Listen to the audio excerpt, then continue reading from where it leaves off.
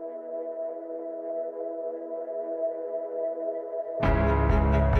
our culture, we learn through stories. But what if the stories we hear don't match the reality of life? What if the stories we hear every day that tell us how to write the narrative of our lives actually lead us to a false narrative? My name is Tim Kroll, and on this podcast, you will hear real stories. The good, the bad, and the ugly. Real people sharing the hard times, the bends in the roads along life's journey. If you're ready to join a community of other real people who are writing the narrative of their lives, then go to narrative.live and join the community. Now let's dive into today's show. All right, welcome back again. We have another story. I get excited being able to hear, understand, and talk to different people across the United States as they share their stories, as they share about the narrative that they're writing, both currently, some of the things that they've been living through, some of the things that have happened in the past. And again, we got a great guy here. Rob is right here with us. So I'm really thankful, grateful that you were able or even willing to share some of your story with us, Rob. Thanks. Thank you so much. I really appreciate it. Yeah, of course. So we always start with this, and I love this statement because it really, truly kind of dives right into the meat of where we're at. Let's say, Rob, we meet in an elevator. 30 seconds is all you got. Who is Rob? Not what you do, but who truly is Rob? I have the awesome job of being a pa, which is the name for being a grandfather in my family, of 5 awesome grandbabies. And really, that was God's plan for me because my wife's children more or less adopted me. And I don't have any children of my own, but I do call my children that are my wife's children. Like I said, they adopted me. They're my kids. I treat them as such. But I am a pa, and my mission or duty in life is to influence 5 of the coolest little minions on the planet. And that's why God brought me here. So that's really incredible. And I love how people identify and look at where they're at and the fact that that gives you purpose and gives you mission. So as we jump into our conversation today and part of your story and part of your journey, what was the intent? What were the thoughts that you had before you entered into your adult life? What did you believe was going to happen? What was that story that you thought you were going to be writing? I was always in athletics. I was fortunate enough to be a college athlete, played football in college, and I always had that kind of hero mentality where I wanted to be a hero, similar to kind of like your cartoon-esque type people, of somewhat of a protector, somebody always available to count on, reliability, and that first person you want to choose to either go to battle, whether it be physical battle or emotional battle or literal battle or athletic battle. But I was always very a bigger kid growing up. I always played with the advanced, or I had to get drafted up higher and higher when I was in the younger leagues of competition. So it was just one of those things I just adopted this mentality of trying to be a hero of some sort. So why? Was there something that somebody said to you about, like, hey, you are going to be, I'll use the word savior, but hero, or was it something that was modeled for you? Like, where did that thought process come from? Well, my father was, definite big, huge influence on my life. I thought he was my hero. He served in the army, and, got pictures of him growing up and stuff. But my faith as a Christian was, I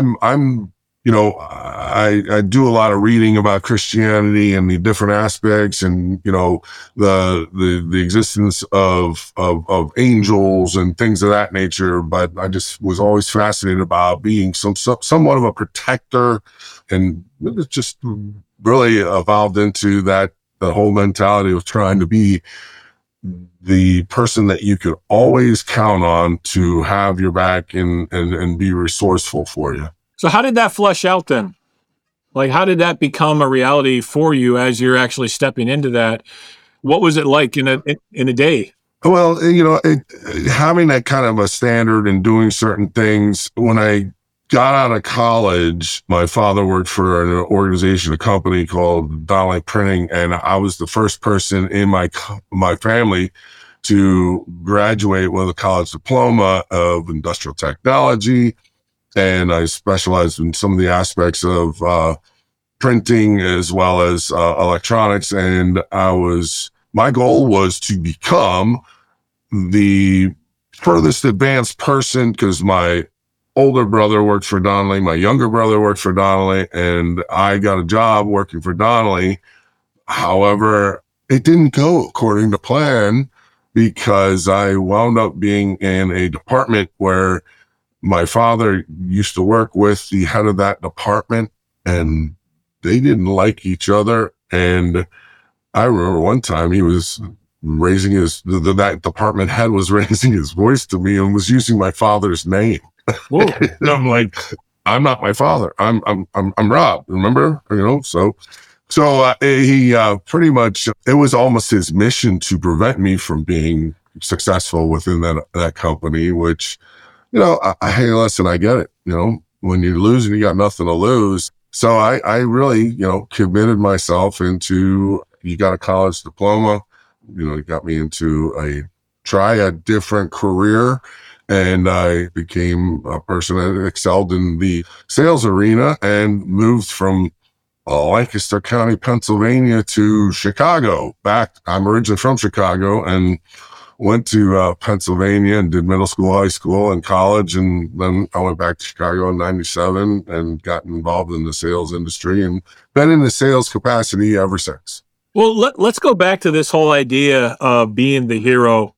And I'm going to ask you this question, and I'll allow you to take it however you'd like to take it. But two answers. That's what I'm looking for, is two answers. What was the positive impact of this mentality that you had to be the hero?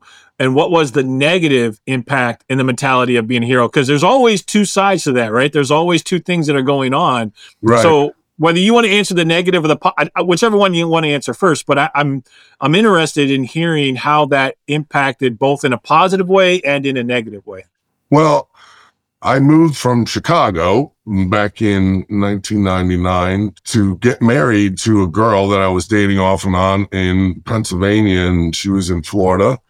And I moved down and got married to her on August 28th, 1999.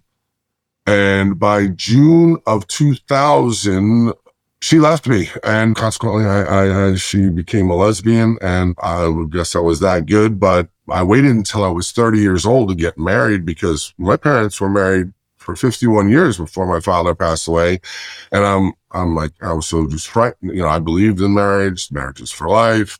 And the last thing I wanted to do was fail at being in a marriage. And right out of the gate, I always say, you might know my wife. Her name is Satan, as a comical relief way of posing that. But the irony is that I was devastated, and I pretty much, understood that, marriage, it's a two-way street.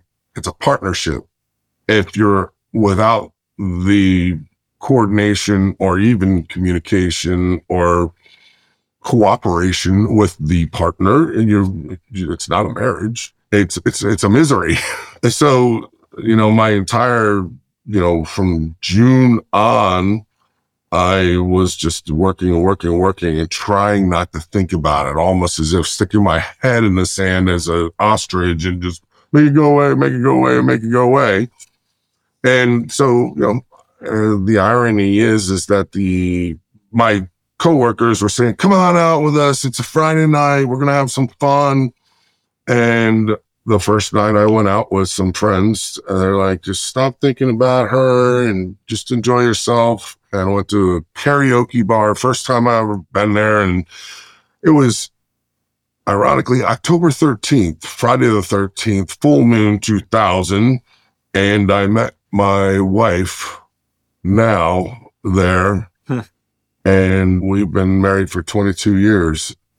So I don't recommend you marry the first woman you meet after your ex-wife leaves you. But God's plan was you first must be married to Satan before you can recognize an angel when you meet her. And lo and behold, I went from misery to marrying a wife, gaining 2 children, and then ultimately becoming a pa of 5 grandbabies. So what might seem like a shortcoming, going through I got divorced on January 3rd, 2001, and got married on November 23rd, 2001.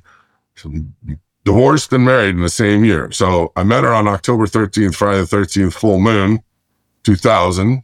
Got married 13 months later on November 23rd, 2001. And my wife's birthday, ironically, is August 13th. And the next Friday the 13th, full moon, will be 26 years from now on her 92nd birthday.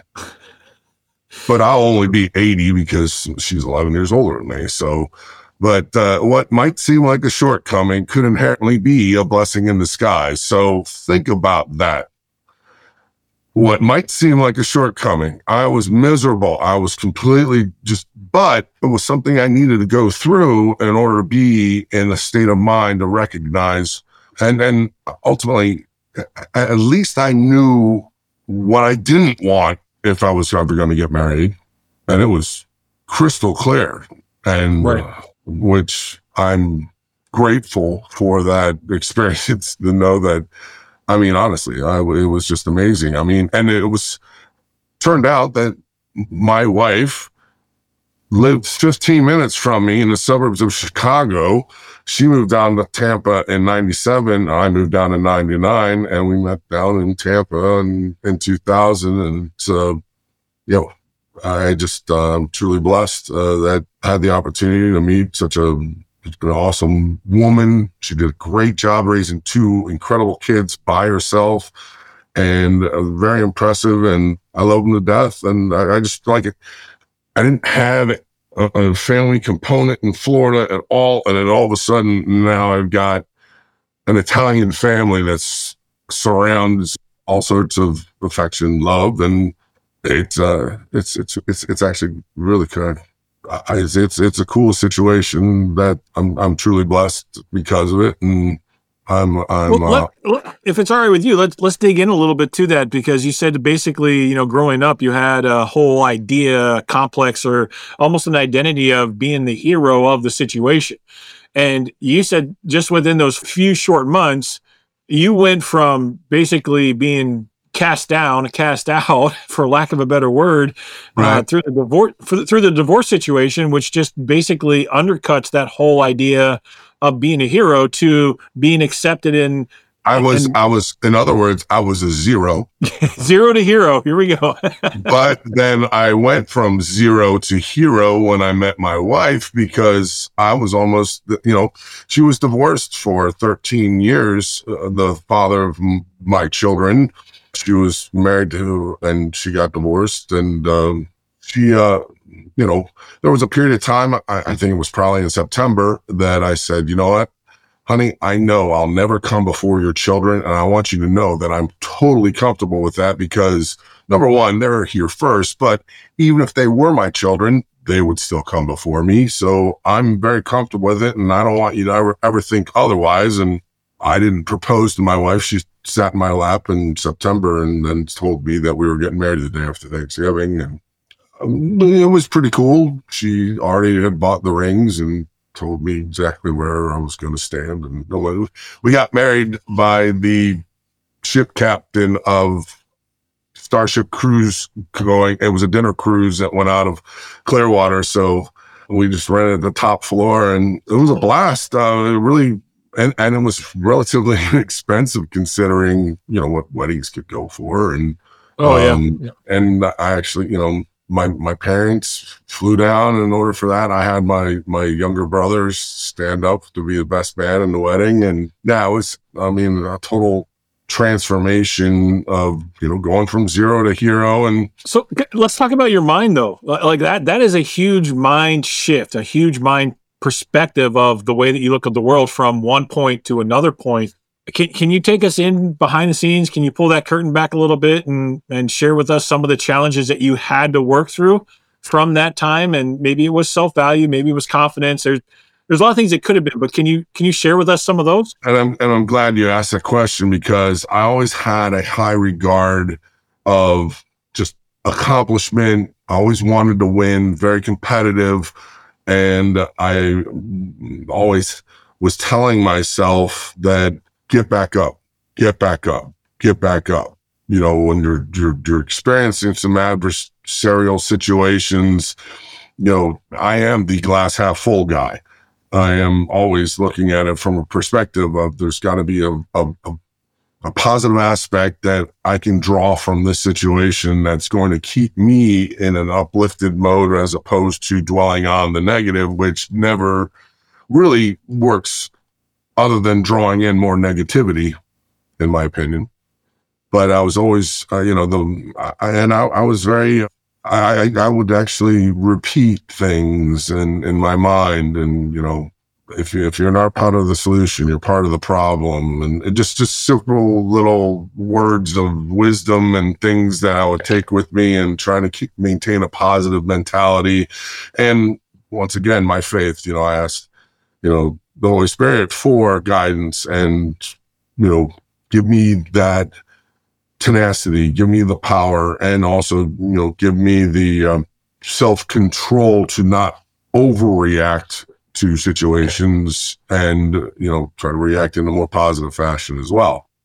So what was, in your mind, what was the biggest obstacle that you had to overcome when you got served papers, or when you had to sign those papers? And in those months, to be able to get back to the point, to be able to even accept love from your wife and accept the acceptance from the new family, the new Italian family that you're now a part of.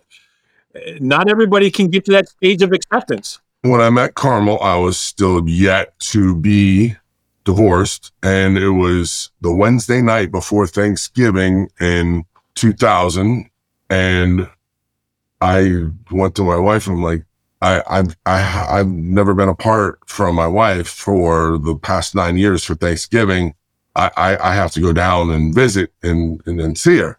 And my wife is sitting there, you know, at the doorway, mashed potatoes, mixing stuff up. She goes, all right, you can go down there, but you better be back here for Thanksgiving dinner, because I'm supposed to be introducing you to my entire family.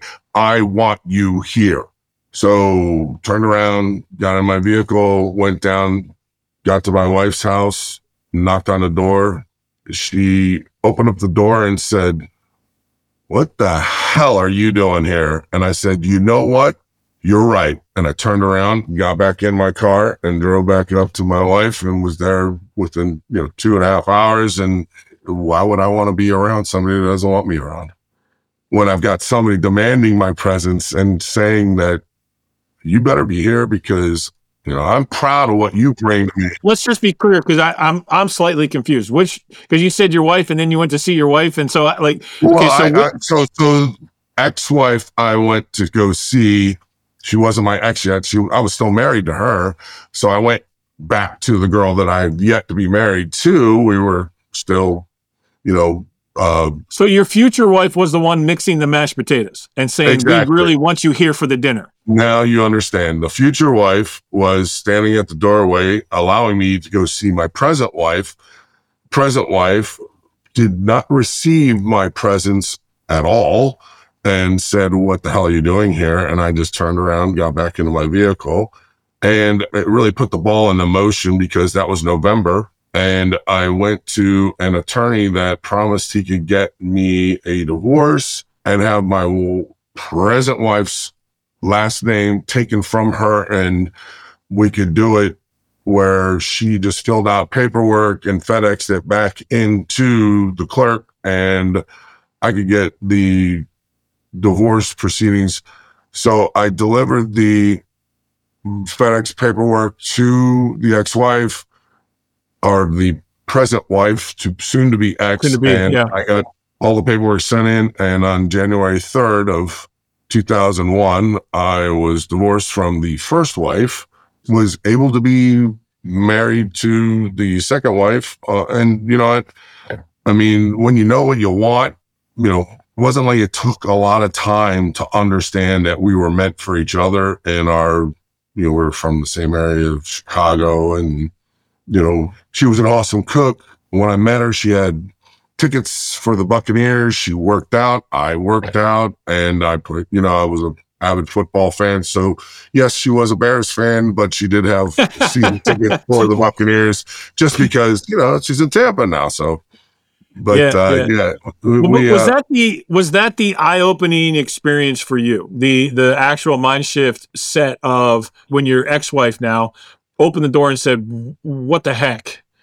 Why would you even stop by?" I mean, like, was that the time when you realized, hey, this is the clear path that I need to take? Was that the shift at that point, or was there something else that happened? It sounds like it was, but I'm not sure. Well, it really was, and I really didn't say this, but this actually did occur. And that Friday morning, October 13th, I had a conversation with God and said, God, could you please introduce me to a woman, someone who I don't need to define her, that would share my values, viewpoints, and just walk beside me and be my best friend.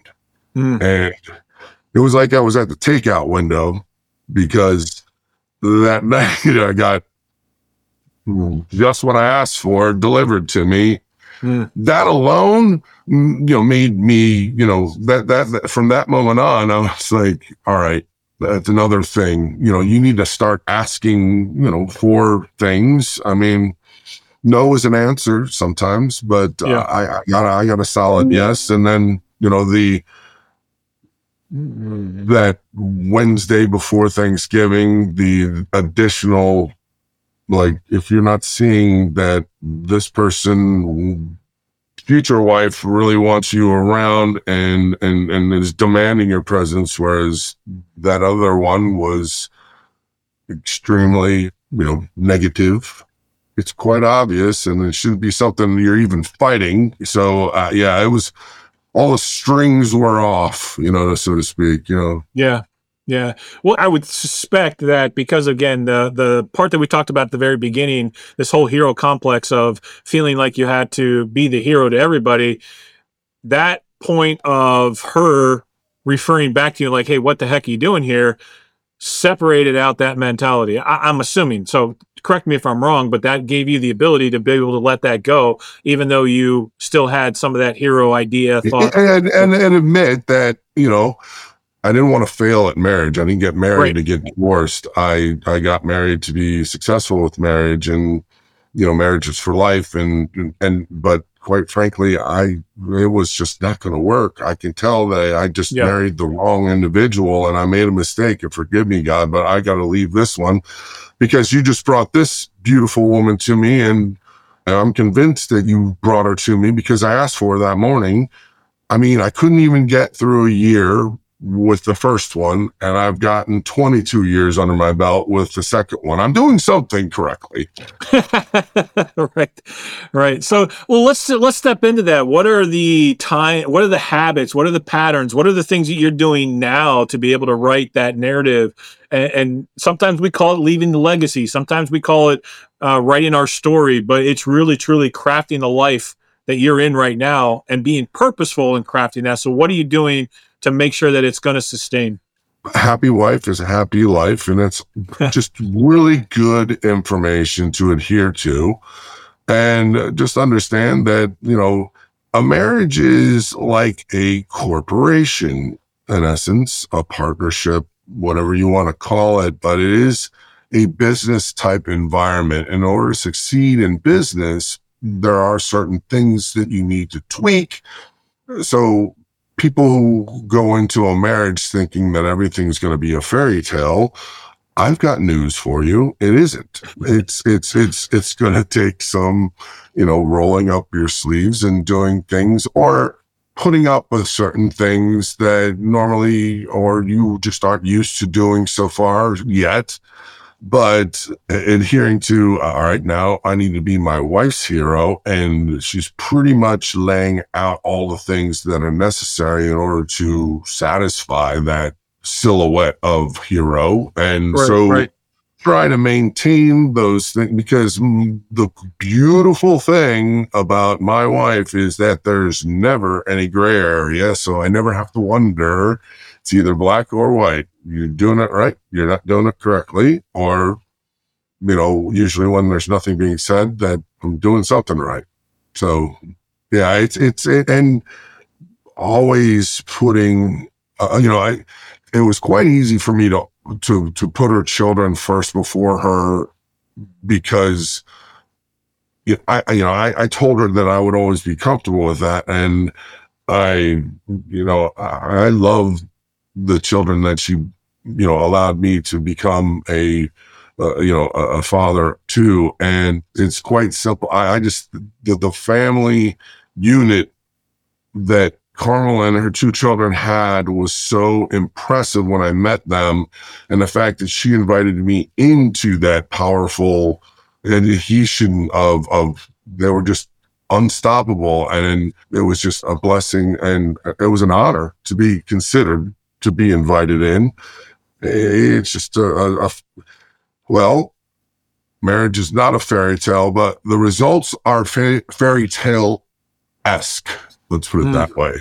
Yeah. Because, I'm married to a beautiful woman. She's 11 years older than me, still rocks a bikini and looks younger than me. And her name's Carmel. She's an awesome cook. She does the Italian gravy 4 hours, still makes homemade manigat, gnocchi, ravioli, the Italian sausage and the hog casings by hand. I mean, touchdown dance. I mean, good grief. I mean, I met one of the most brilliant women that can, cook, and she's animated. She's funny. Everybody loves Raymond, that show, and his mother and father, their relationship. It's that hilarious sometimes. So. So what do you do to maintain your own personal development? I love that you love your wife so much, but what are some things that you do to maintain your own personal development, growth? What are some things that you do? I like to read, but I like to always concentrate on health, doing healthy things, to whether it's your diet. I exercise 5 days a week in the mornings. I want to be around for my grandchildren so much, and I want to take care of myself and also take care of my wife and make, things nice for her and be able to provide and, create a solid, happy environment that's healthy. And, it was cool in September, my grandson, who was never baptized as an infant, and he actually said to his mother, "Mom, I think I need to be baptized." And so my daughter-in-law said, "You know what? We're all getting baptized." So my son, my daughter-in-law, my granddaughter, Tony, my grandson, Johnny, they at Grace Family Church, September 23rd, they were getting baptized. And Pa said, "I'm going with you guys too, because I want to share in the birth of Christ with my two grandchildren and have that aspect that we have in common." And I'm getting the chills because, yeah, it felt really cool. And it was a great event. And I'm so proud of my grandson for recognizing that, a life with Christ is going to be a very vital component to his life. And it's cool. I like being an influence in that aspect. Well, and that's the legacy that you leave behind, and that's the success that you can define and see. We're kind of winding up here, but is there anything else that you would want to just share with people if they didn't walk away with anything else? Walk away with this one piece of advice or something that's on your heart. What is that? What would be that one thing that you want them to walk away with? And then really, what might seem like a shortcoming is inherently a blessing in disguise.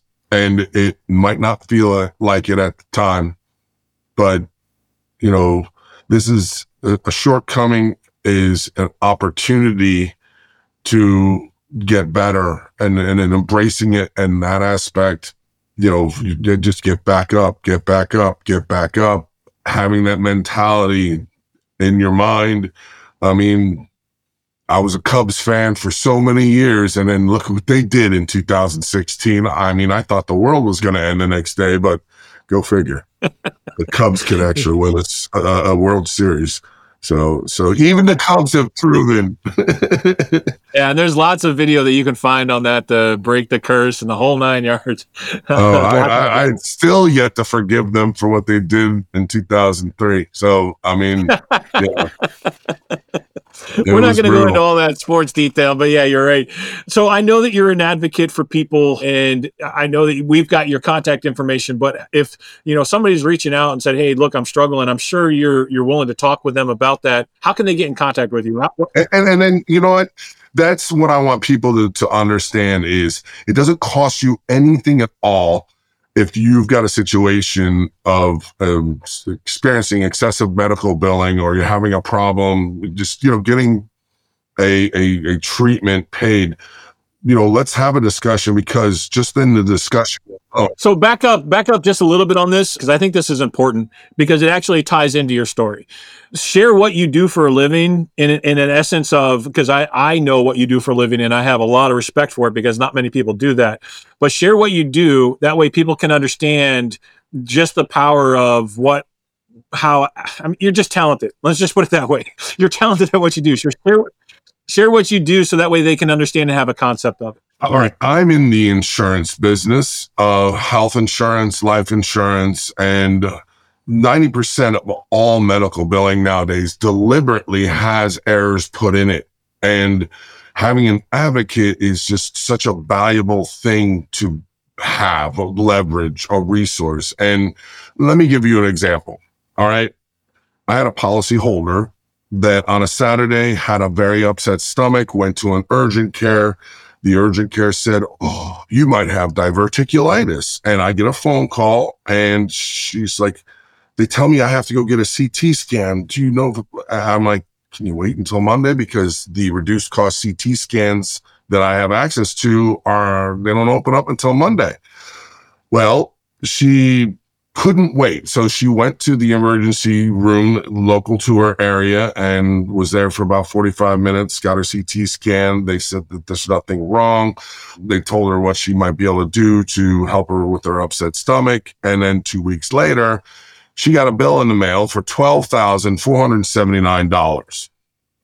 Now, she called me up and said, hey, can you help me out with this? And so we started going to battle with the billing department and such. But there's a gentleman who wrote a book called Never Pay the First Bill. His name is Marshall Allen. And one of the things that he advised was sometimes you have to involve the state regulators. And so what we did was we contacted the Florida Department of Agriculture and Consumer Affairs, which is where price gouging departments get turned into. And we were able to put and submit electronically information on behalf of the policyholder, her billing, her information that was shared. And also on the website of the hospital, it listed a CT scan to cost $150. And within a week's time, it was December 3rd, and my policyholder called up and she goes, Carmel, Rob, what did you do? Oh my God, thank you so much. The billing department called her up and said, would you accept $200 as settlement for this claim right before Christmas? Merry Christmas. That's why an advocate can be so valuable for you right there. Yeah. And that is truly the theme of your story all the way through this aspect of still being able to act and operate as a hero. So I love those kinds of stories. So if now, especially people that are struggling, they don't know where to turn, they don't know what to do. And that's why I said that too, is I know you're willing to have those conversations. How can they get in contact with you to be able to have a conversation or to ask a question that nobody else is willing to help them out with? Yeah. And I'm working on getting a website created with all sorts of different things, but really my digital business card, which will undoubtedly be posted, in the comment section, my phone number, 813-943-9683. That is a mobile. I react extremely effectively in texting me. I'm always on the phone. I would recommend texting me. I'm interested in speaking with you, and I could probably send you a link that we can schedule something on my calendar. But ultimately, there's no obligation to buy anything with me by having a conversation. And just remember, I hate to be sold just like you do. So my goal is to be a resource and help you solve your problem first and foremost. We can discuss if it's going to cost anything, but you're always in the wheelhouse, the driver's seat. The only opinion that matters about anything that you might purchase is the one purchasing it. And, I hate it when people go, in my professional opinion, and I'll be like, stop right there. Did I ask it? Did I ask you for it? Because exactly. the only opinion that matters is the one that's, the person that's affected's opinion. Yeah. Well, this has been fun. This has been truly an experience as far as being able to walk down the wear my fun Ducky shirt for you too. So yeah, exactly.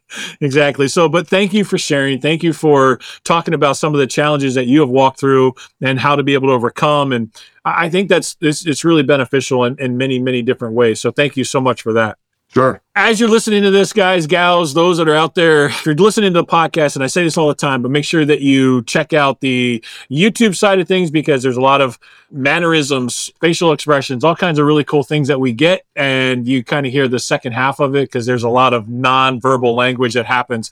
But check out that. If you haven't subscribed, make sure you subscribe. And as always, keep writing and crafting your narrative, because you're the only one that can.